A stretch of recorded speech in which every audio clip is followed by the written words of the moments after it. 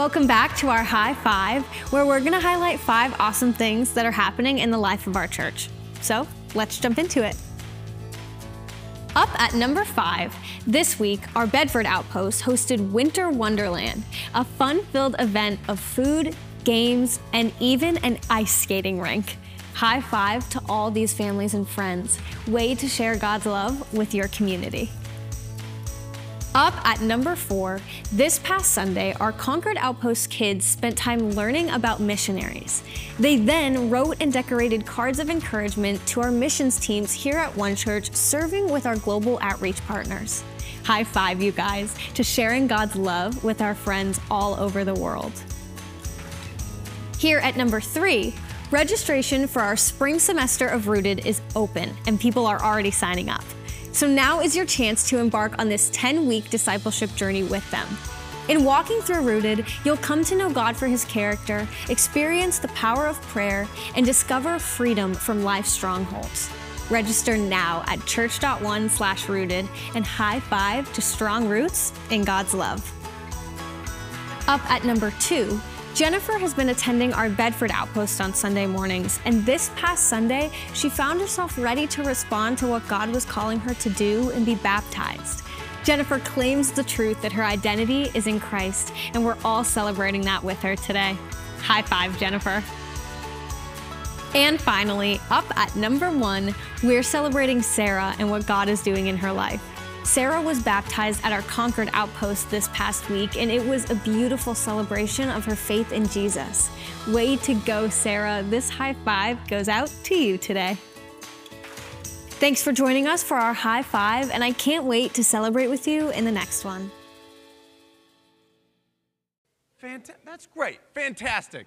You know, the family of God is just filled with so many different people with different gifts, and God equips us in so many different ways. We've been walking through that. You know, yesterday we were at the chili cook-off down at the Winter Festival at the ski area, and I found out that my spiritual gift does not include cooking, but Angela, her spiritual gift does include cooking. She made a delicious chili. I made one that people talked about, and not in a great way, all right?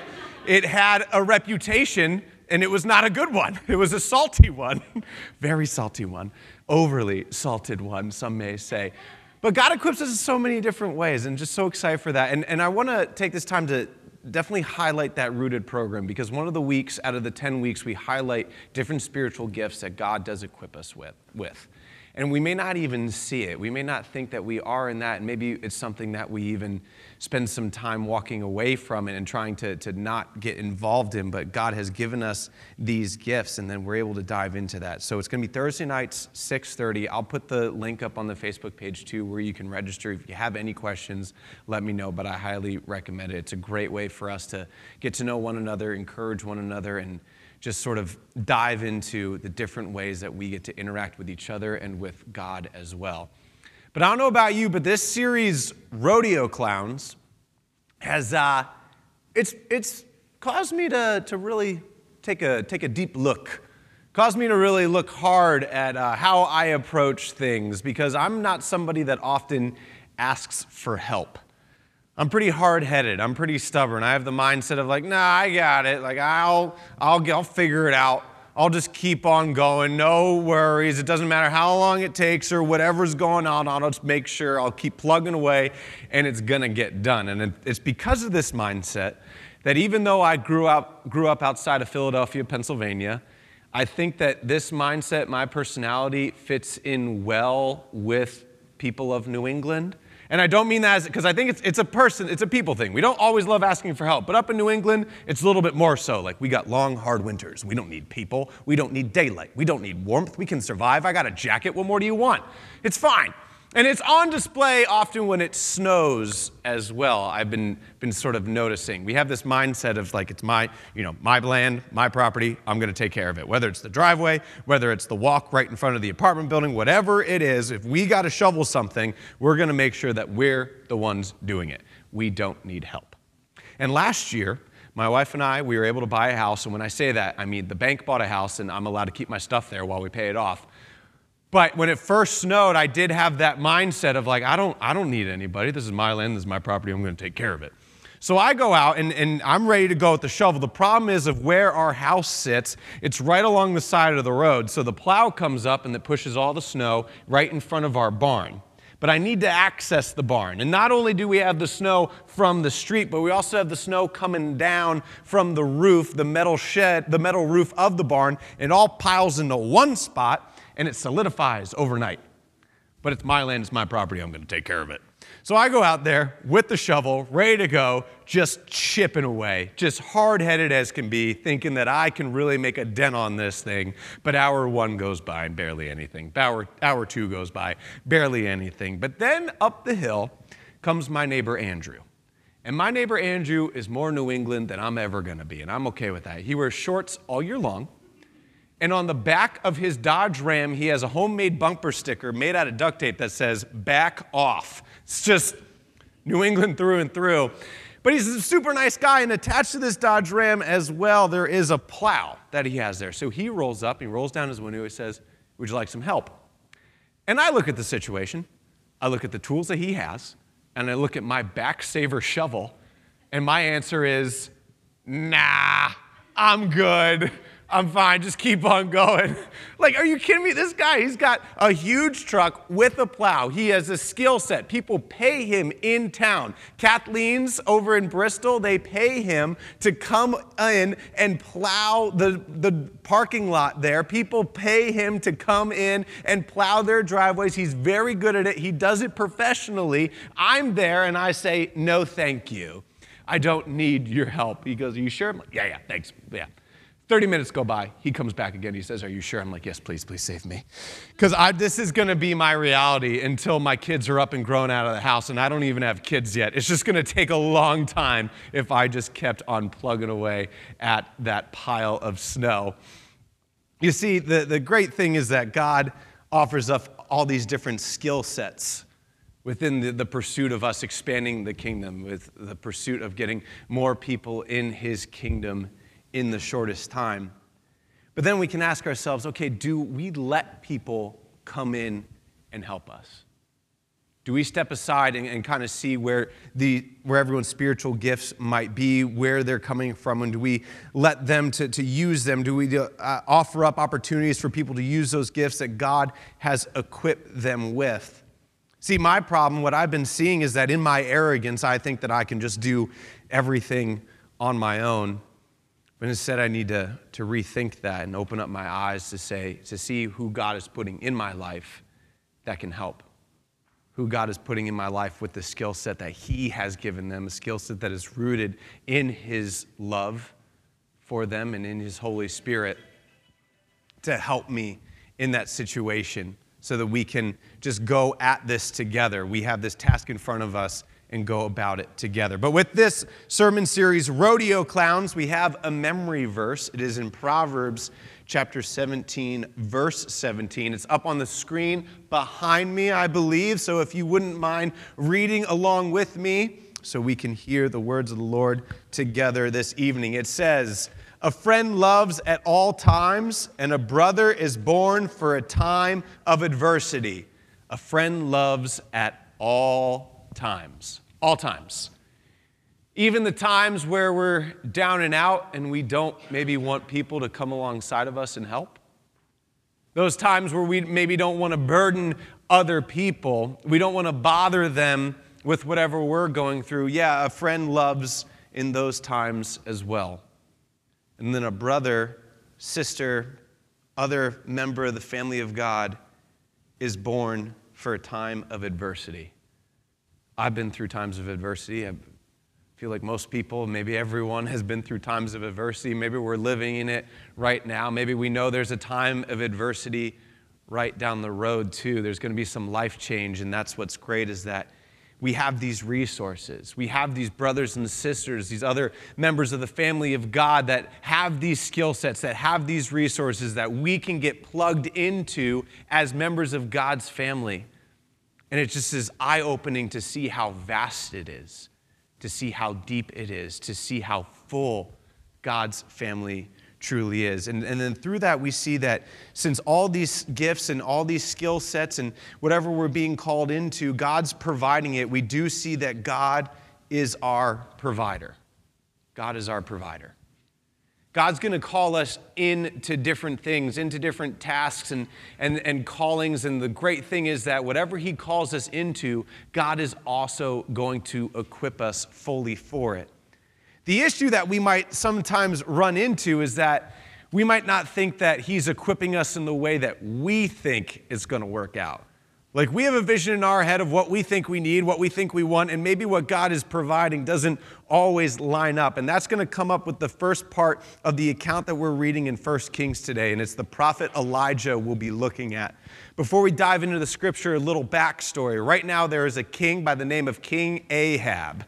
And he is not a good dude. Right before this chapter, it says that he has done more evil in the sight of the Lord than any of the other kings in Israel before him. And if we know anything about the kings in Israel that have come before him, that title is a pretty hefty one to bear. There's been some bad stuff going on, and he is the worst. He is worshiping Baal. He has brought in idols to Baal into the temple. He is helping rebuild the city of Jericho that was just torn down not that long ago, and he's bringing it back. So God's saying, this is not what I have for my people. Elijah, I need you to go over there, deliver this message. This is what's going to happen. So, chapter 17 of 1 Kings. In verse 1, it says this. Now Elijah the Tishbite from Tishbe in Gilead said to Ahab, as the Lord the God of Israel lives, whom I serve, there will be neither dew nor rain in the next few years, except at my word. Then the word of the Lord came to Elijah, leave here, turn eastward, and hide in the Kerith ravine, east of the Jordan. You will drink from the brook, and I have directed the ravens to supply you with food there. So he did what the Lord had told him. He went to the Kerith ravine, east of the Jordan, and stayed there. The ravens brought him bread and meat in the morning, and bread and meat in the evening, and he drank from the brook. So there's going to be a time of no rain. There's this drought that is coming over the whole land of Israel, and Elijah has to go and deliver this news. And I wonder if while he was delivering it, if it's dawning on him that, I'm going to have to live through this too. But he knows that God's the provider. And if it was me, I would go there, I'd deliver that news and be like, okay, there's a drought coming, but God, you're my provider. You got this. So this is what I think you're going to provide me. Let me know if I'm a little bit close. I'm thinking it's a nice, shady, maybe tropical getaway with fruits that are abounding in a nice, clean, babbling brook of fresh mountain spring water. Is it something like that, God? And God says, nah, not really. I got something else. God still provides for Elijah, but it might not be what we anticipate. You see, first, he's saying that there's going to be food brought to him by ravens, which brings up all sorts of questions for me. If you're like me, I like knowing how my food was prepared. I like kind of have an insight, but I don't know if the birds are really getting this food from a kitchen that's up to code.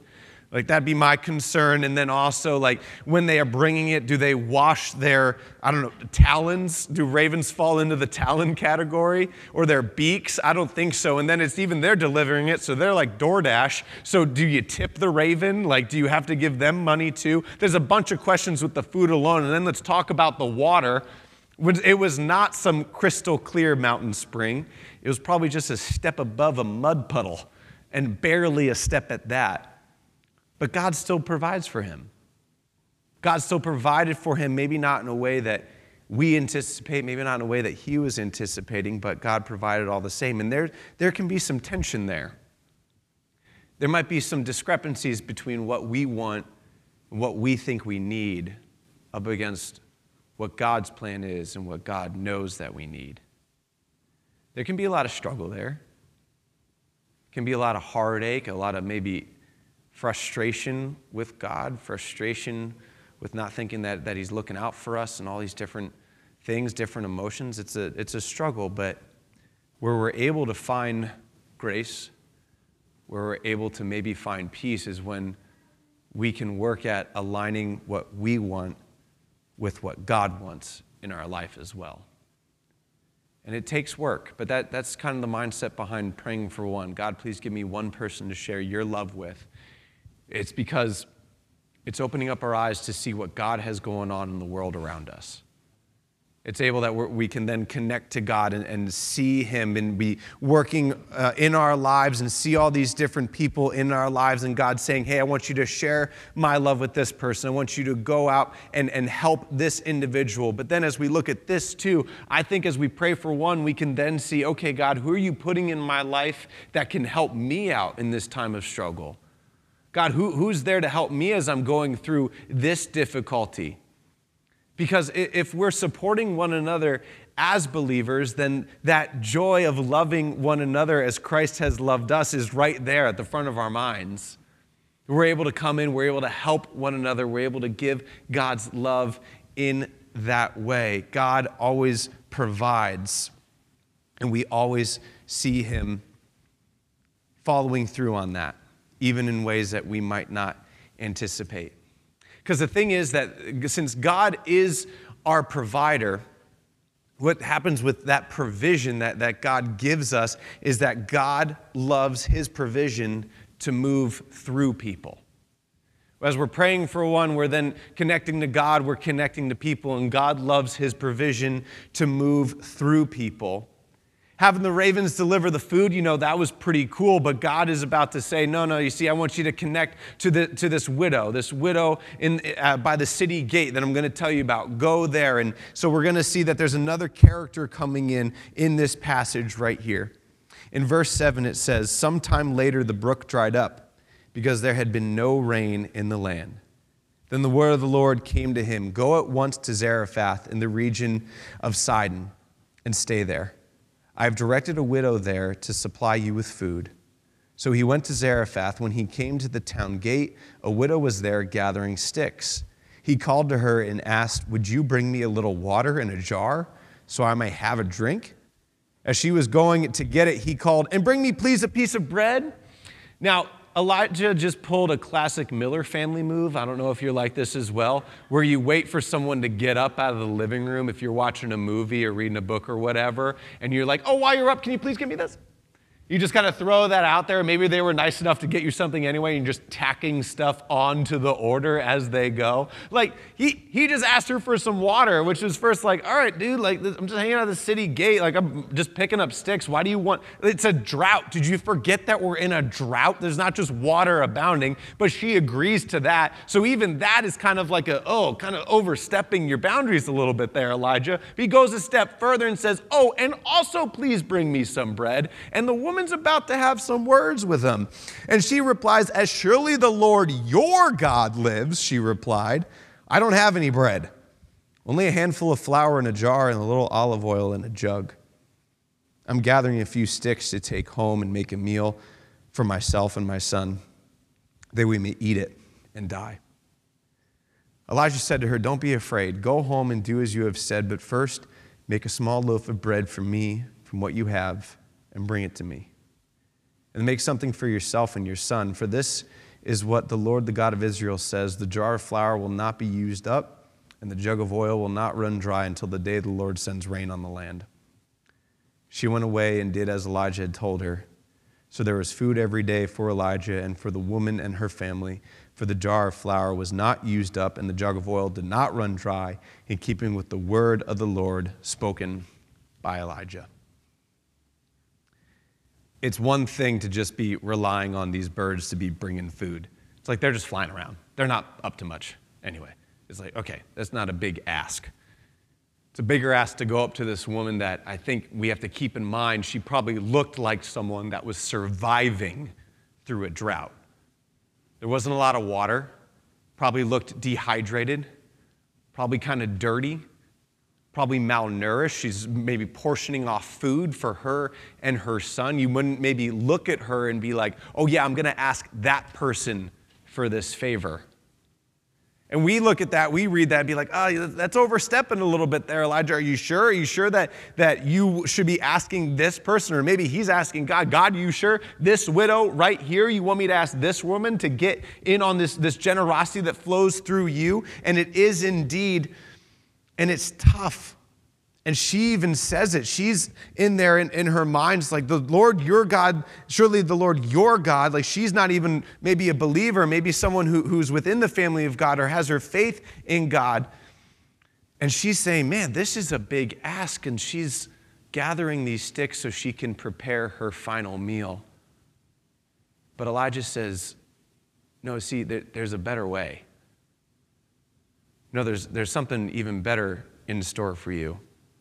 See, if you do this, that flour is not going to run up. The oil will not run dry. God will provide for you, for this need that's in front of you right here. There's a better way. And there's this little step of faith here for this woman. Elijah, he's a prophet of God. She's maybe not on board. She's living in this drought, and there's a lot of faith here for her to say yes and to do it.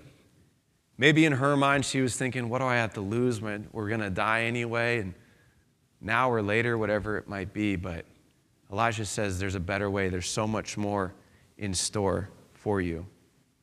And we see it does lead to so much more. She lives. Her son lives. Elijah now is living with this family, this prophet of God that is able to show her what the true power of God is, what that step of faith leads to, that daily faith. Because it's not, when I was in Sunday school and I heard this story, I would often think as a kid like, oh, their kitchen was just full of flour and oil now. And they look at it and surely it could never run dry with all of these resources now. But no, it's a daily bread. Just enough flour and oil to make portions for that day. Maybe thinking, oh, I don't know if there's going to be enough for tomorrow, but then tomorrow comes and there's enough to make that loaf. And you think, oh, surely it's not going to make it till tomorrow. And then that comes again and there's enough to make it. And it keeps on going. It's that daily step of faith that we see. It was generosity of the widow. It was Elijah getting her involved with God's generosity moving through her as well. And we can be seeing these two examples here, both uplifting each other up, and we can be asking, how do we become a part of God's generosity flow? How do we get in on God's generosity flow? The first is to ask. And even asking is difficult. Asking God, show me what to give, and give me the courage to give it.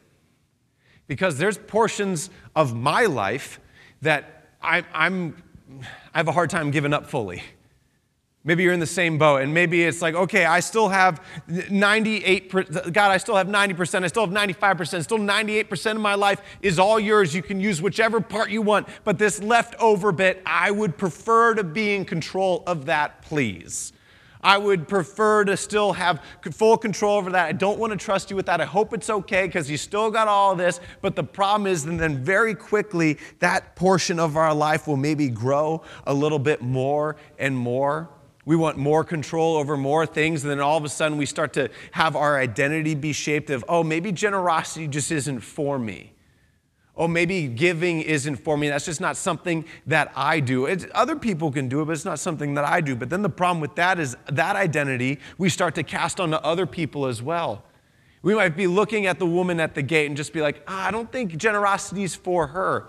I don't think they get to give. I don't think they get to be a part of what God has going on. We can transfer that from ourselves onto others. Starting to put parameters on who gets to be a part of God's generosity. The thing is, God, He takes our little and He makes it so much more. So then we ask, God, show me what to give me the courage to give it, and then the next step is to obey. See, God showed Elijah what to do next, and he was all in on it.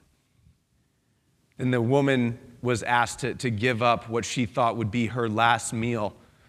And there's that little step of faith. Maybe she didn't fully understand what she was doing, but she thought, what do I have to lose? And she was all in, but she still obeyed, taking what God instructed them to give and carrying it through. And then with that, we see that they get to enjoy it. Ask, obey, enjoy. Because the thing is that all those other things that we might be putting before God, they're going to start to fall short.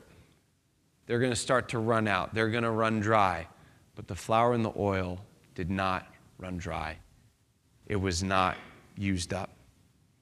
Get to see that their living now as this community. This woman, not only are her and her son living, but also they have this prophet of God that is staying with them, and she might be growing because you see, God's perspective is bigger. God's perspective is bigger. Why does he need to be here in this family now?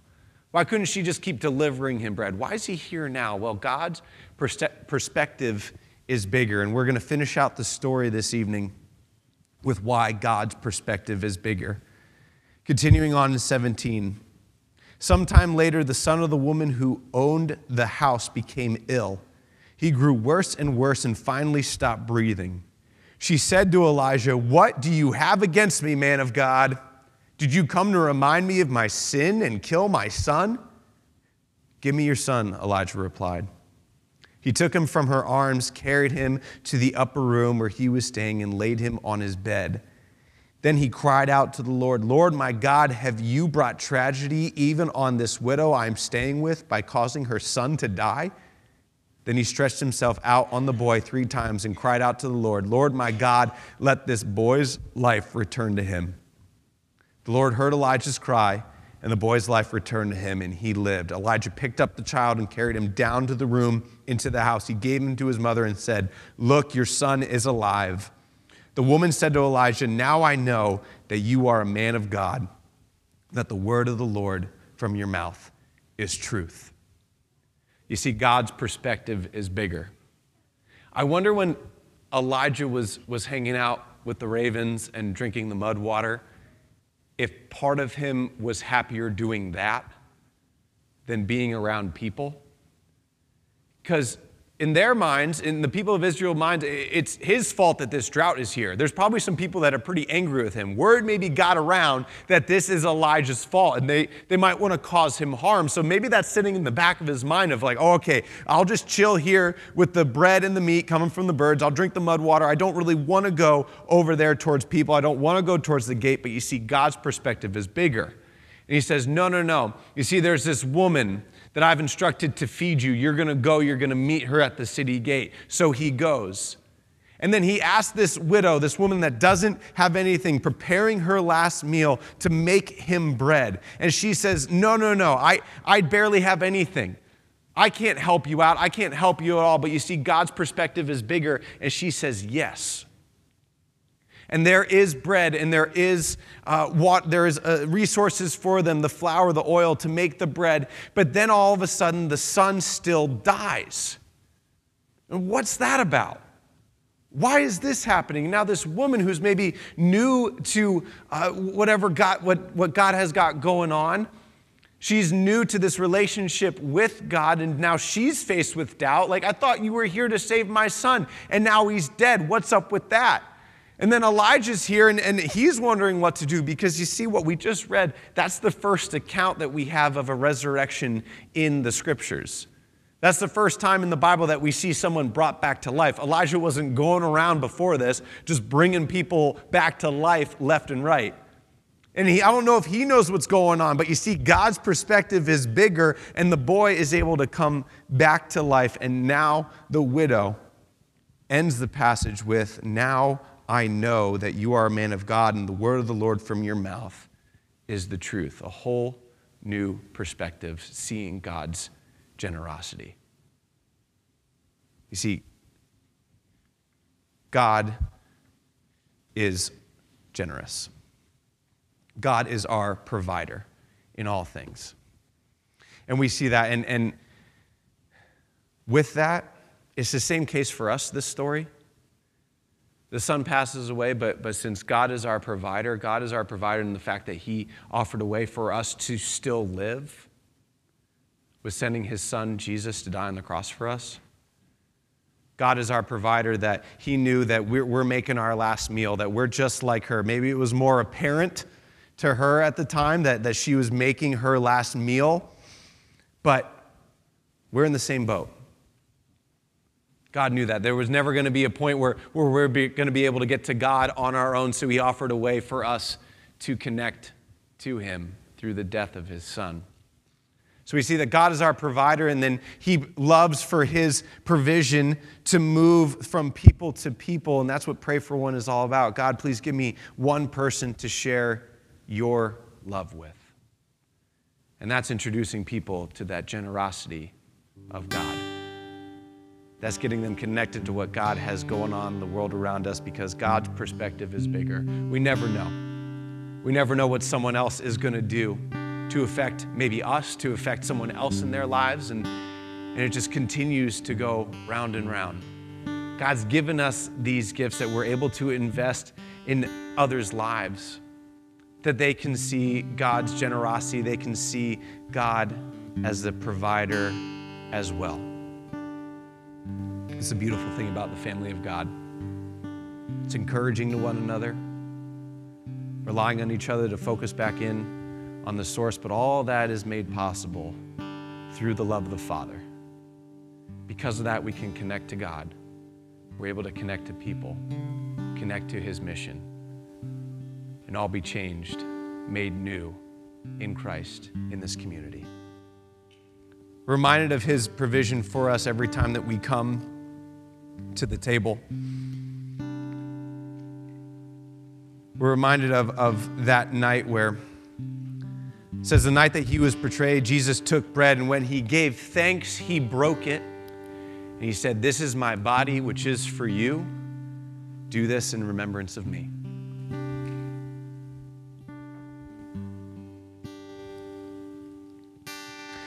The same way He took the cup. He said, "This is my new covenant in my blood. Do this whenever you drink it in remembrance of me."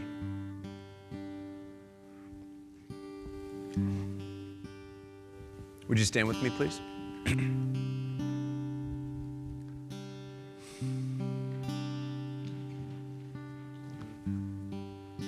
If you're here tonight and you're like me, and you feel like you're going it alone, maybe every day.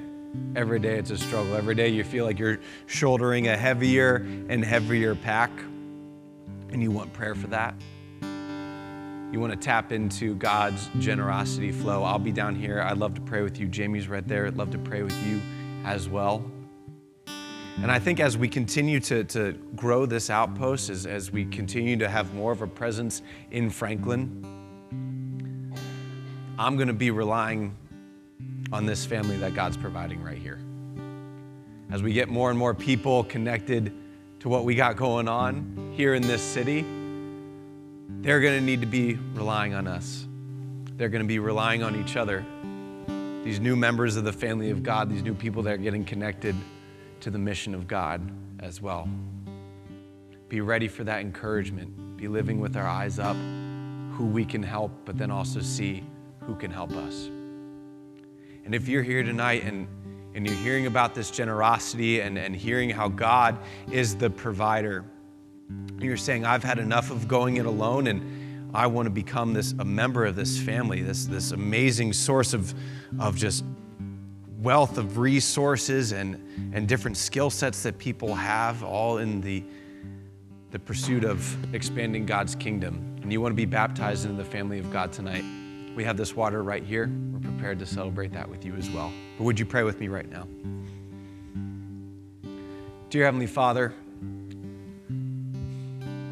Lord, I thank you with all that, Lord, you have created me to be for the people in this room right now.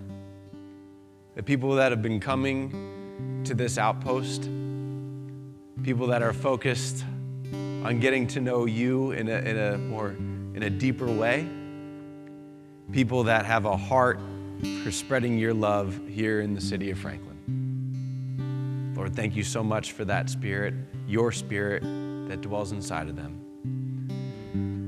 Lord, we ask for the courage to rely on you as our provider.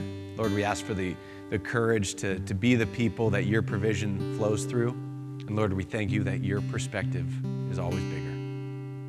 It is in your name we pray. Amen.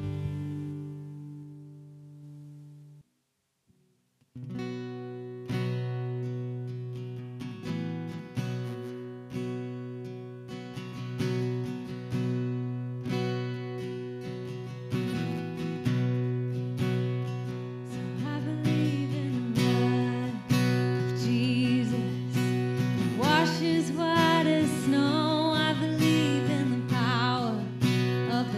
gospel still makes the broken whole. I believe that the curse of sin is broken when they roll away that stone. I believe, I believe, I believe that as I bow before you, Lord, I will rise in confidence. I will see your goodness, Lord, in the land I'm living in. And no matter where I go, and no matter where I've been, I will see your goodness, Lord, in the land I'm living in. I believe that the walls start falling when we fall down on our knees. I believe that the lame will go walking and the blind are gonna see. I believe that the gates of hell will tremble when the church begins to sing.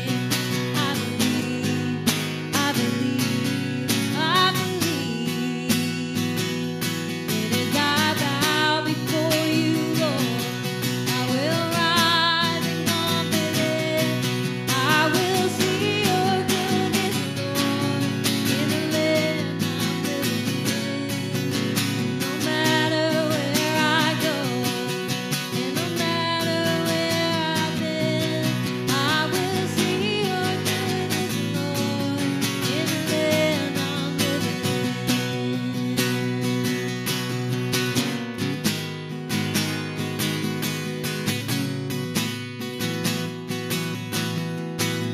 Sing it to the daughters, sing it to the son, to every generation.